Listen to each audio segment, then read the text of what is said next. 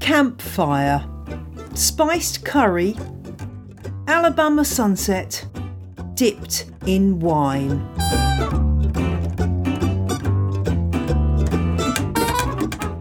No, I'm not reminiscing about my summer holidays. I am, of course, talking about varieties of the wonderful foliage houseplant that is the Coleus. Yes, it's episode 62 of On The Ledge podcast, and I am your host, Jane Perrone, bringing you everything you need to know to keep your houseplants fine and dandy.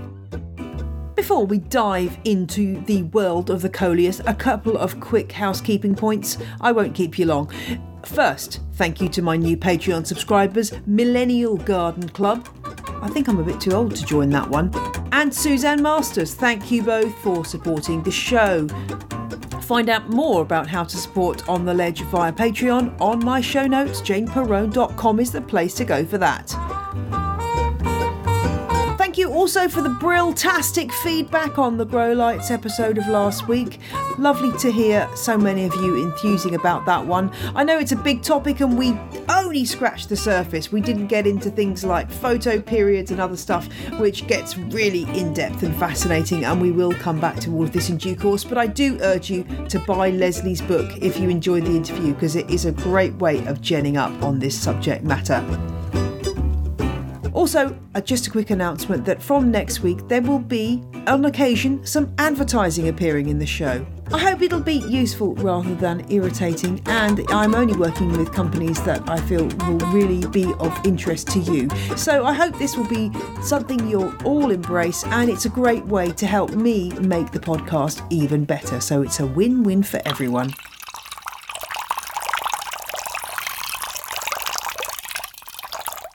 Was when I thought Coleus were just slightly gaudy bedding plants that people with very little taste or indeed influence put into their gardens to fill space.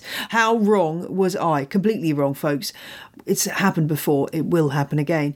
I love Coleus now. I've come round to these plants in the last few years. I love them as houseplants. I also love them as outdoor bedding plants now. Perhaps it's just that I'm getting older, but they really are good value for money. Dr. Hussayon, our favourite houseplant expert, refers to them as the poor man's croton. Now, crotons, aka Codeum, they are growing in popularity again, but indeed, if you want to grow a plant that is a lot cheaper and easier, then Coleus is the way forward. Well, if you're not familiar with these plants, then let me paint you a picture. Imagine a nettle, a stinging nettle, with beautifully brightly splashed leaves. I would say a riot of colour, but I actually think that's such a weird metaphor because who wants to be in the middle of a riot? But you know what I mean. Bright colours, a Jackson Pollock painting in a plant form. It's a member of the dead nettle family, Lamiaceae, and this and its similarity to nettles probably explains the common name flame nettle. There's a lot of confusing taxonomy, that's plant name issues around this plant, and I'll get into that with my Coleus expert guest a bit later.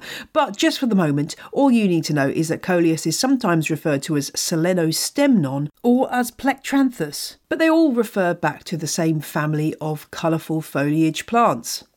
Some of you will remember that I sowed a batch of rainbow mixed Coleus back in February this year as part of the On The Ledge Sow Along, and they really have been my breakout hit of that particular project.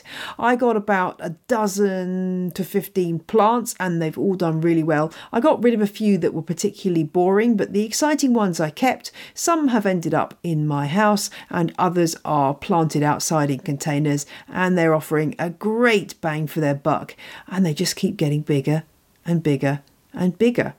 Now may seem like a bit of an odd time to be talking about coleus because traditionally they are plants that are sown and raised in late spring, kept during the summer and then discarded come winter. But I'm hoping that this episode will convince you that you could keep your coleus going over the winter in various different ways and maybe even try sowing some now, because if you're growing them as houseplants, they really can be sown at any time of year. We'll come back to the nuts and bolts of taking care of your coleus a little bit later, but for now, I just want to wonder in the incredible colour and delight that this foliage plant can bring. Choosing coleus is like putting your hands into a chocolate box and pulling out your favourites. Whether that's the strawberry cream, you might like China Rose, which has bright pink and maroon leaves, the hazelnut praline. Try the darkest purple dark chocolate, or the Turkish delight. You might want to give Pink Chaos a go. Many have leaf edges that look like they've been cut with a pair of those pinking shears, but I'm with the famous but now dearly departed gardener Christopher Lloyd, who loved these plants. He noted, "Some strains have curiously crimped leaves. I prefer those whose leaves are plain in outline, but the design is on the leaf itself." Perhaps the cheapest and easiest way to start with coleus is by buying a seed mix or a mixed pack from the garden centre in the spring, a set of plug plants.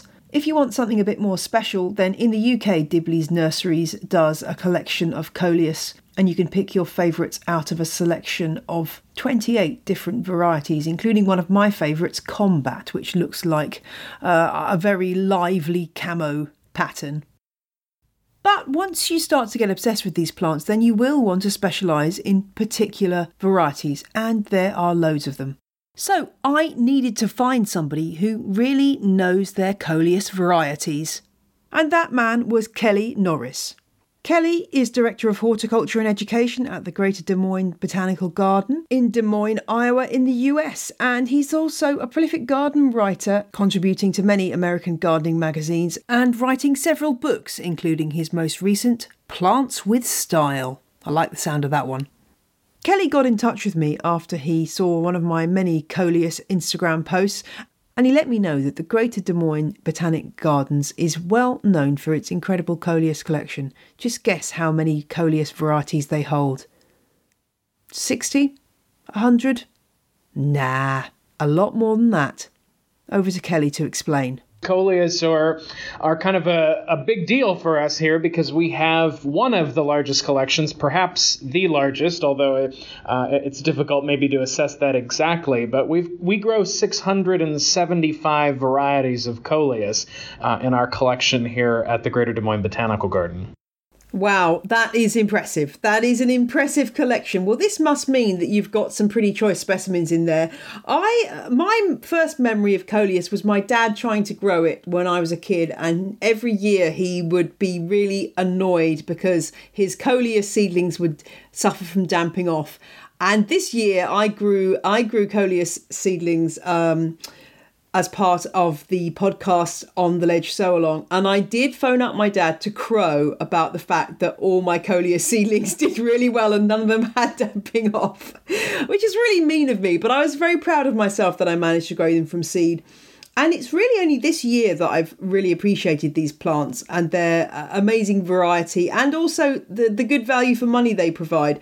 I did, as ever, look up in my plant Bible, The Houseplant Expert by Dr. David Hessayon, and he describes this plant as the poor man's croton, or codeum as it used to be known, which I think is actually quite nice and quite true in that the stunning foliage of this plant is really something else. Tell me about some of the craziest, most colourful and best cultivars that you grow at the Botanic Garden. Well, you can imagine with 675 varieties, we've got an amazing assortment to choose from. So that question is super difficult. I think what we're so fascinated by is that as somebody who's had some training in plant genetics, I think what is so fascinating is that these cultivars largely, represent this remarkably brilliant and plastic genome of just one species. All of the coleus varieties that we typically know are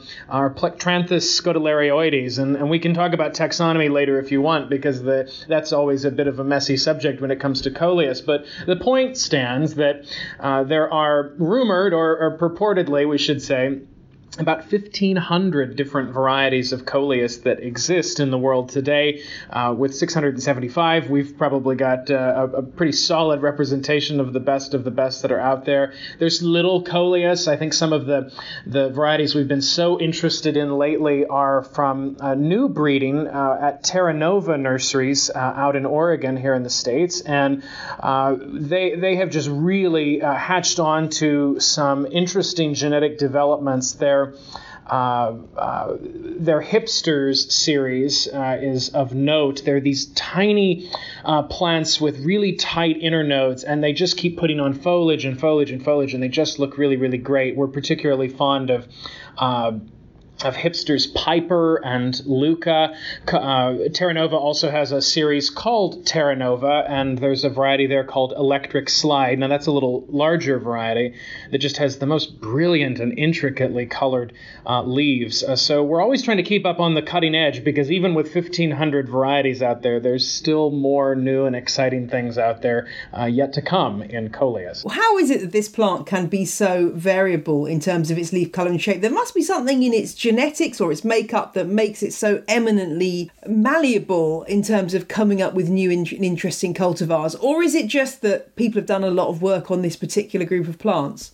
Well, it's a really interesting, question. The nature of coleus as being plants that are, sort of tropical understory sorts of things, may confer them some, evolutionary or genetic need for an elasticity of phenotype, which is to say that, maybe nature thought it was to anthropomorphize nature for a minute. Maybe nature thought it was a good idea that this plant have a bit of a capacity to adapt to variable light circumstances in the wild. If you read old literature about some of the first coleus that were really brought into Victorian hothouses and conservatory culture in the late 19th century, they were colorful, but they certainly were not of the sort of varied nature that we see cultivars today. So I think it is a little bit of both, Jane. I think people have taken a curiosity to coleus as a eclectic and wonderful foliage plant over the years, and have really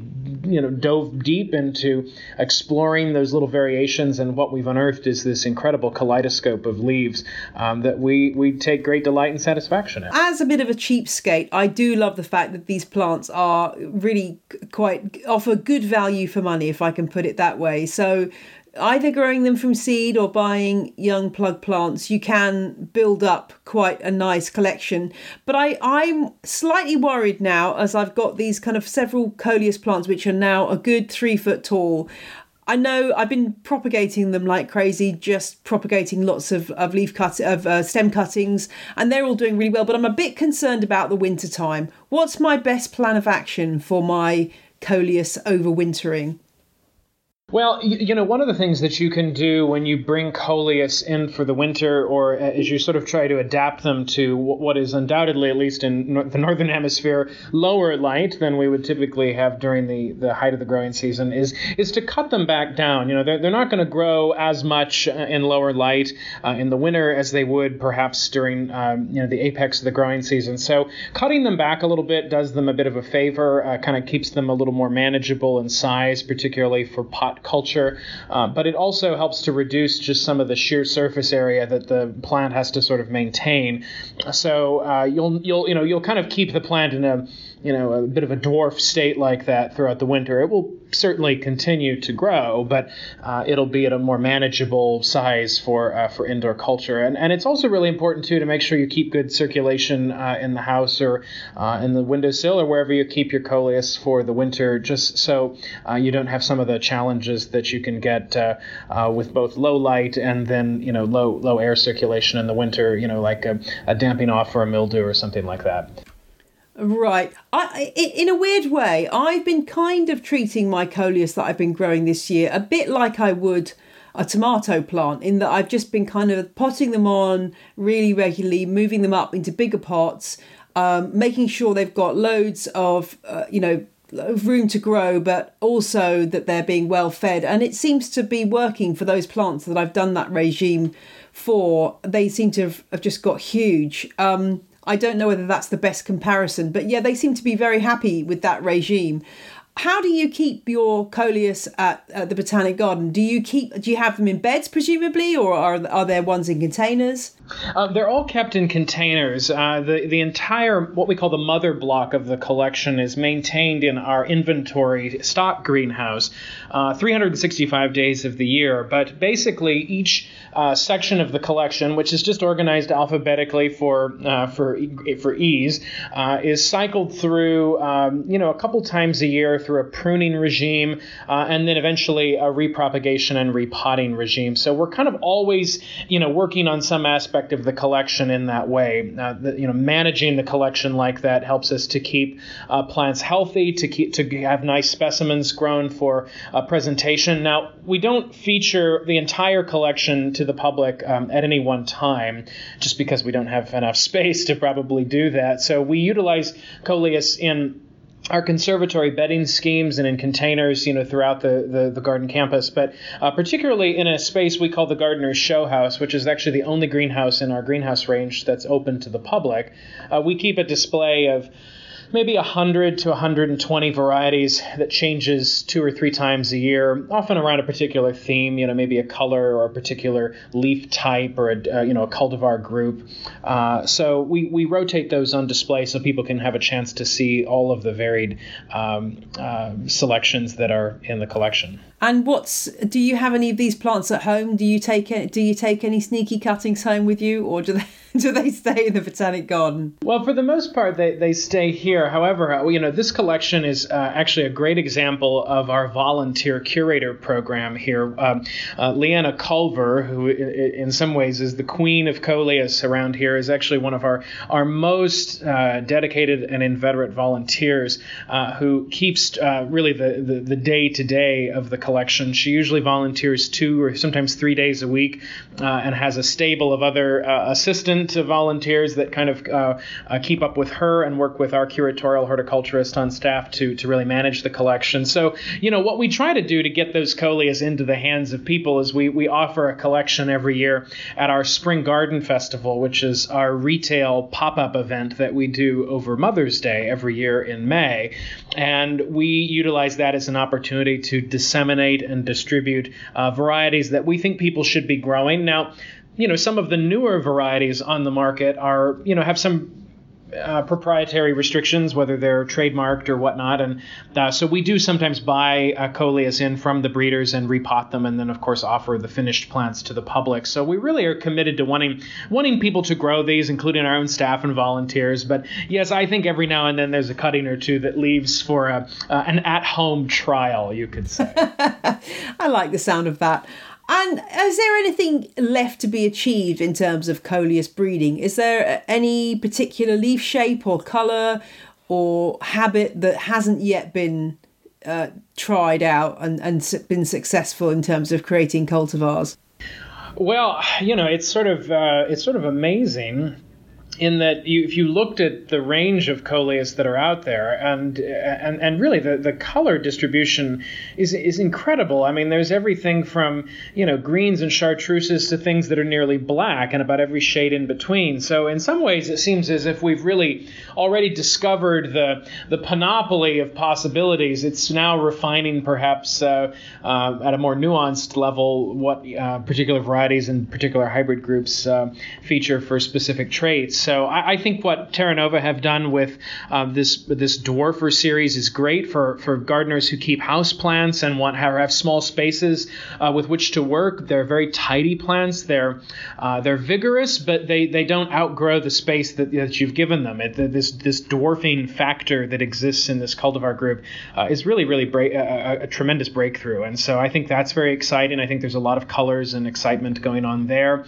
But some people like big coleus. Coleus too. Classic varieties like Alabama Sunset, have a reputation of being plants that you can bed out because they just literally achieve a size, that rivals the scale of things like hostas and other companion plants for shade. So, we've got not only a variety of colors with which to work, but we also have a variety of sizes with which to play with, which is very exciting too. So I think, we don't do a lot of breeding here. We occasionally select seedlings or grow out seed lots from particular plants that we're interested in. Occasionally, we even find one growing as a weed under a bench, and we bring it up for a closer look. And we found some nice reds, things that really improve the color clarity of some varieties that are out there. But I don't know that there needs to be a whole lot more breeding to be done with 1,500 varieties. We have kind of an incredible array of choices out there already. But I have a feeling that there's perhaps more that we've yet to discover. Well, I'm always have a laugh when I go occasionally onto a well-known auction site and you see those seeds coming from far away lands which are promising blue coleus, and there's a sort of a Photoshop picture of a blue plant, which always makes me laugh. But I am very fond, and I definitely want to grow some of these for next year, of the really black coleus. I mean, I think it's the goth in me coming out here, and I know some of my listeners are really into this as well. There's one called Black Dragon, I think, and Black Prince, and I think there's one called Dark Star. I love those. I'm loving those. I really want to grow some of those next year. But I guess, there's the more gaudy ones too, which are fun. I mean, the ones I grew this year were very bog standard. I think they were called Rainbow Mix. But it's quite amazing the range within that. I've got some which are which I thought were initially quite boring, which is just kind of a lime green, but they've got a lovely kind of little flash of yellow down the centre.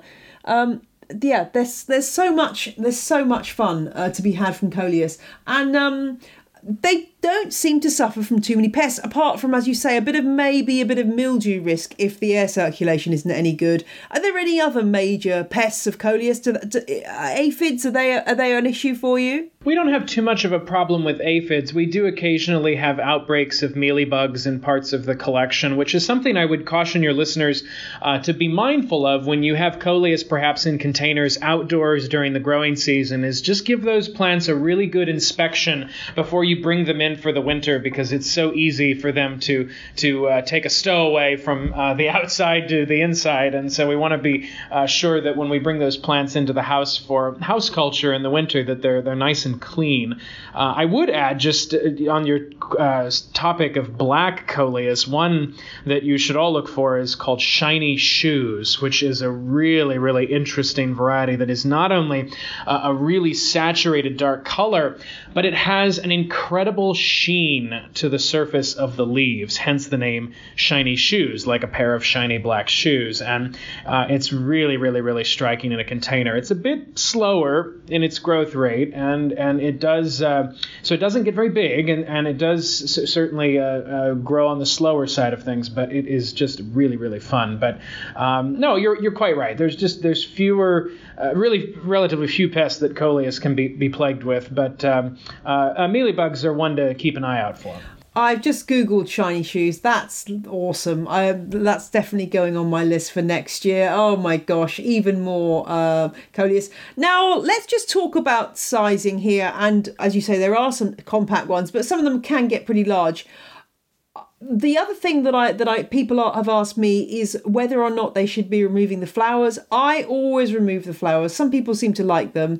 What's your policy on that? They're not that dramatic, but does removing the flowers help to sort of strengthen the foliage further? Yeah, absolutely. Certainly there are coleus varieties that do have lovely flowers, even with just within the Plectranthus scutellareoides, the principal species that give rise to what we know as coleus. Some of those flowers can be quite dramatic relative to the foliage, but it does take away from the foliar display. I mean, these are plants that do really want to, from their biological programming, bloom and set seeds. So, removing those flowers is certainly adventitious for the horticultural benefits of coleus, because we grow them for their leaves, after all. So we have a pretty I would say, pretty liberal policy about pinching, particularly those coleus that are on public display. In the mother block, just based on the sheer number of plants that are available, some, it can be difficult to sort of keep up with them, particularly when they all start wanting to flower in the summer. So we never let any bloom out completely exactly, but we do, exercise some vigilance in keeping them pruned or pinched back rather. Of course, there are other Plectranthus species, cousins, if you will, to coleus, that have really, really impressive flowers, and it's been a bit of a gamble with breeders over the years to try and get those really impressive flowers onto a plant with really impressive foliage. And nobody's been all that successful yet, but your listeners might really enjoy Googling Plectranthus eclonii, which actually comes in several colors, pink, white, and blue. These are just coleus flowers that you think of only just dramatically increased in size. They're really, really exotic looking. So, some people do like the flowers, and if they want to keep them and enjoy the flowers, or perhaps, grow their own strain from seed the next year, they could certainly do that too. Let's get really down into the taxonomy here, because in my old houseplant Bible, they're called coleus. I was looking on the RHS, the Royal Horticultural Society website earlier, and they're still calling coleus Solano-stemnum. You're wanting to call it Plectranthus. What's going on? What should we call these things? My mind is exploding. It's just really a mess. A rose by any other name, right? So it's, we really use.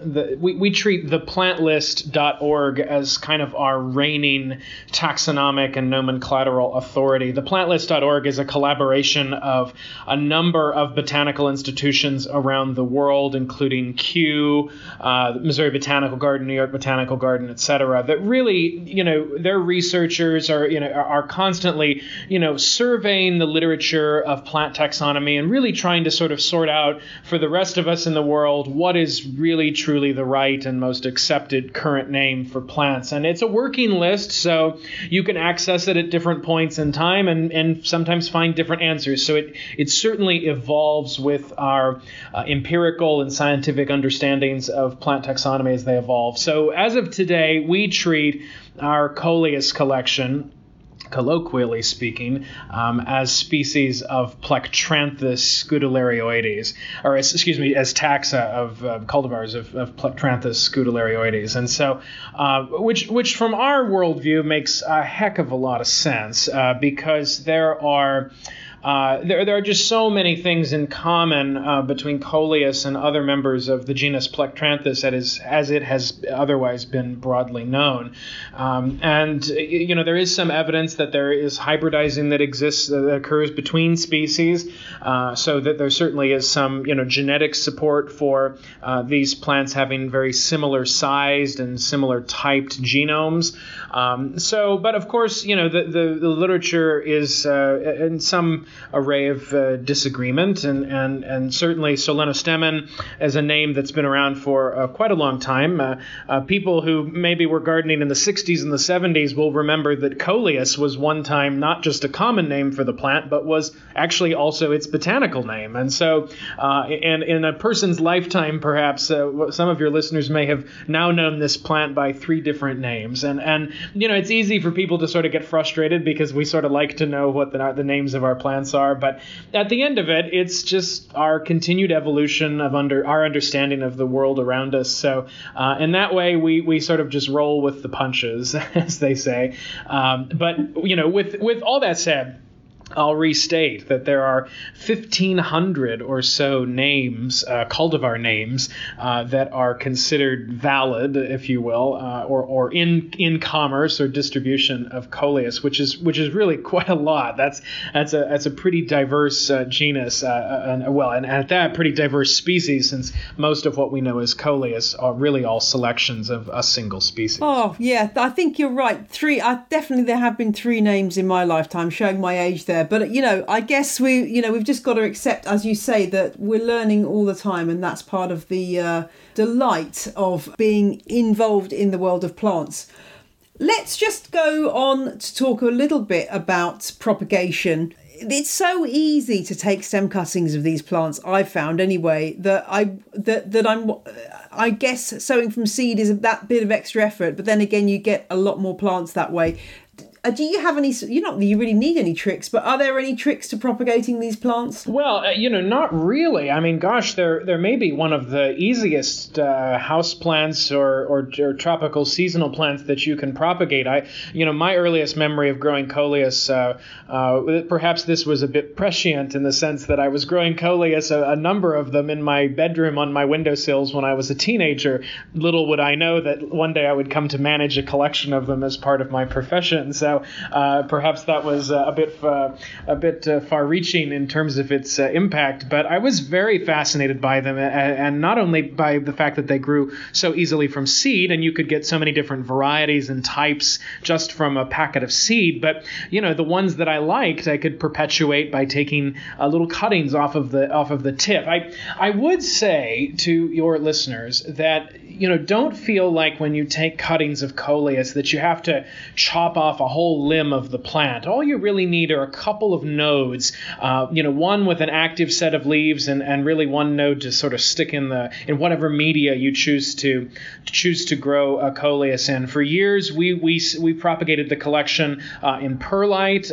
We've actually now sort of taken a bit of a short-ended approach, and we actually put them directly into the media that they will grow into. They root so easily without aid of a rooting hormone or anything like that we've actually just taken them to cutting them and directly placing them into the final media that they'll be grown in. And we find that the plants establish a very quick root system. They oftentimes need maybe one more round of pruning depending on how fast they grow, but it just saves the step of transplanting them from perlite or another media into the soilless media in their final container, and it just saves the shock and sometimes the transplanting error that can occur with those delicate roots. So everybody should just go give it a try. They're one of the easiest things to propagate, and it's very gratifying to see young little plants like that put out a new set of leaves, and it's just a very good thing to do.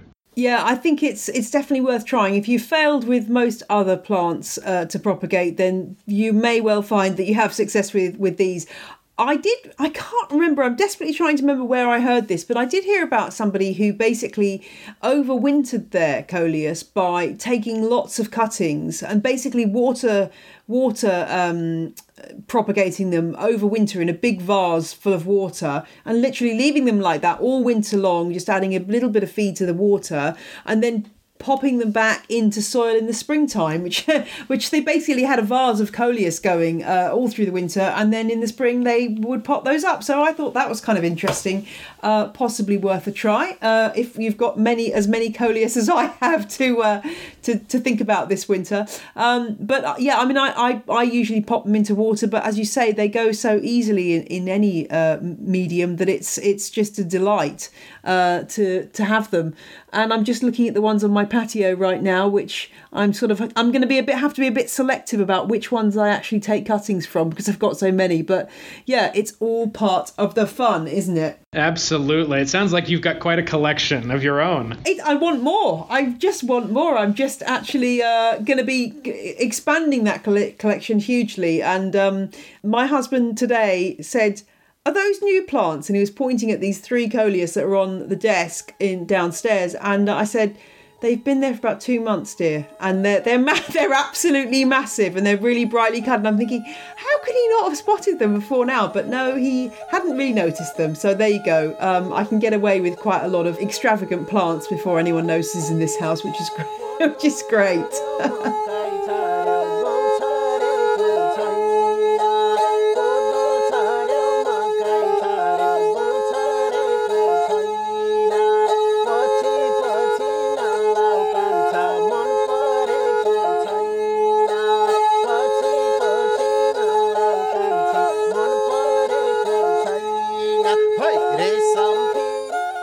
Greater Des Moines Botanical Garden is building a web resource about coleus, and I will let you know when that goes live. Do also check out Kelly's website, kellydnorris.com, and I'll include all the other links to plants we've talked about in this interview at my show notes, janeperrone.com.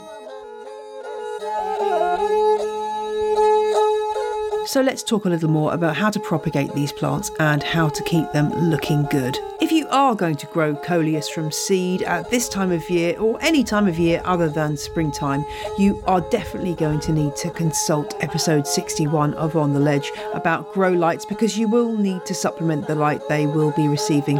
Otherwise you'll just end up with long leggy sticks, which will really not be great plants. But if you can stick your seedlings under a grow light, then you really can raise these at any time of year.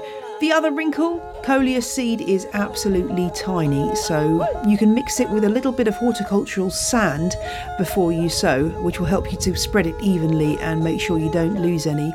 Spread that on some moistened seed starting mix, and the benefit then is you don't need to add any more potting mix on top. You could put a light covering of vermiculite if you choose to. But do make sure that the seed tray is covered with a piece of glass, or use one of those propagator seed trays with a plastic clear lid, because that way the Coleus will receive the humidity that they need to get started, and also it'll help keep temperature levels high. They need about 21 degrees centigrade, which is about 75 degrees Fahrenheit. Sorry, I'm not very good at those kind of conversions.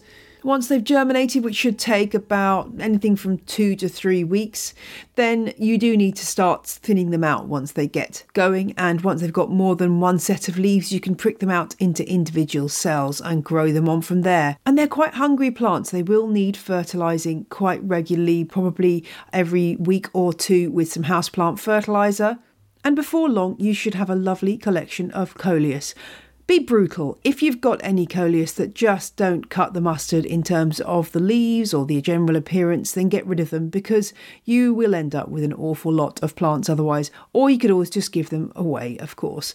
The other key to growing Coleus inside is being a little bit brutal with your pruning regime. If you don't pinch out any of the top growth where the new leaves are emerging at the top of the main stem, you'll find you end up with one long tall column of a plant, which is not particularly attractive. The more you can pinch out that top growth, and then indeed pinch out the tops of the stems that branch out from that, you'll end up with a much more compact plant. Coleus vary a lot in terms of different cultivars. Some are much more compact than others. In her excellent book, The Unexpected Houseplant, Tova Martin suggests the varieties Inky Fingers and India Frills as making great houseplants because they've got small leaves and a compact habit. But really, any Coleus you will be able to keep small by just continuous pinching out. Light-wise, well, it's the old indirect light story. They do like a lot of light. I have mine in my glass-roofed extension, which is a great spot because it's out of direct sunlight at all times, but there is lots of indirect light and they do brilliantly in there. Shade them from direct midday sun, which they won't like. If you've got some outside, then they prefer to be in the shade. They won't like it if they're sat in full sun all day, but outside there is a lot more light generally available, so even shade, partial shade, will be okay for these plants. Now, if you're thinking that you don't really want to bother sowing any Coleus seed, or perhaps that you can't get your hands on any, another wonderful thing about these plants is quite how easily they root from stem cuttings. So if you're wandering around the neighbourhood and seeing some beautiful displays of Coleus at the moment, perhaps this is an opportunity for you to get to know some of your neighbours and make friends and get yourself some Coleus plants. So if someone's got a beautiful display, knock on their door and say, please may I have a cutting of your plant? I would strongly advise that you don't just take some, because that is not a good way to make friends. But you'll be surprised how generous people are, provided that you are careful with their plants and warn them in advance. You can land yourself some cuttings. If you are planning on taking a cutting, what do? Well, aim to be cutting the plant off or pinching it off with your fingers just above a set of leaves. And make sure that you have at least 2 leaf nodes, that's the little points where the leaf joins the stem, on each of your cuttings. When you get that cutting home, you can strip off the lower leaves and reduce the length of the cutting so that you cut just below the lowest leaf node. That way you'll get lots of roots coming from that low leaf node. Stick them in water or in some quick draining cutting compost, and you should be away with some plants pretty quickly. And now it's time for Question of the Week, which comes from Jen. She's looking for advice on her abutilon. This is also commonly known as the flowering maple, and it's one of those plants that's often classed as a conservatory plant, something you grow outside in the summertime and then bring indoors to a bright but indirect sunlight spot in the winter times. Jen has this growing on a west-facing windowsill, and her concern is that despite the fact that it's putting out lots of extra leaves and seems to be pretty healthy, it isn't putting out any of the lovely mallow-like flowers that the flowering maple is known for. Looking at the photo Jen sent, a couple of things spring to mind. One, her abutilon is really not that large. I'm wondering if it's quite a young plant. This really is a house shrub as opposed to a house plant. It can grow several feet tall, but Jen's specimen is probably only 1 or 2 feet tall, which leads me to wonder if this is an immature plant that just isn't quite ready to start flowering yet. I'm also wondering if that west-facing spot is offering quite enough light for this plant. As I say, many people put these outside in the summer just to make sure that they get plenty of light. I'd recommend changing the location and seeing if it does better anywhere else. Jen also notes that this plant needs watering every 4 to 5 days. It is quite a thirsty and hungry plant. It may be that if Jen hasn't been feeding it particularly often, you need a feed that's rich in potassium, which is what plants need in order to flower. One feed I'd recommend is called MaxiCrop. It's a seaweed-based feed, and it's called MaxiCrop Organic Flower and Houseplant Fertiliser. If you're a vegetarian or a vegan and you don't want fertilisers based on animal materials, then this is a good choice for you. It's also worth noting that come winter the plant may stop flowering anyway. You may have to wait until next spring before you really see any signs of progress on this, Jen, so I hope you've got your patient hat on. But as with some houseplants, good things come to those who wait. If anyone else has any suggestions about why Jen's abutilon is not flowering, then do let me know. Or if you've got a question for the show, I'd love to hear from you. ontheledgepodcast@gmail.com, j.l.perrone on the old Instagram, or @JanePerrone on Twitter is the way to go.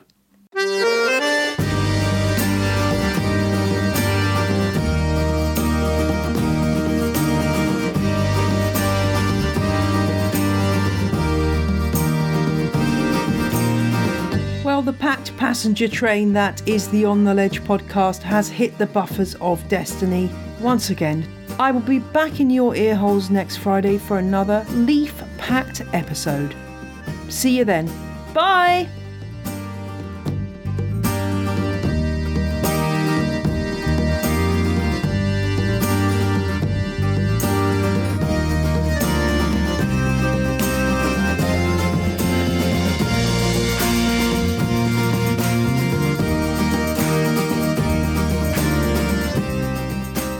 The music you heard in this week's episode was Roll Jordan Roll by the Joy Drops, Rashampidity Pukara by Samuel Corwin, and O'Mallory by Josh Woodward, all licensed under Creative Commons. See my website for details.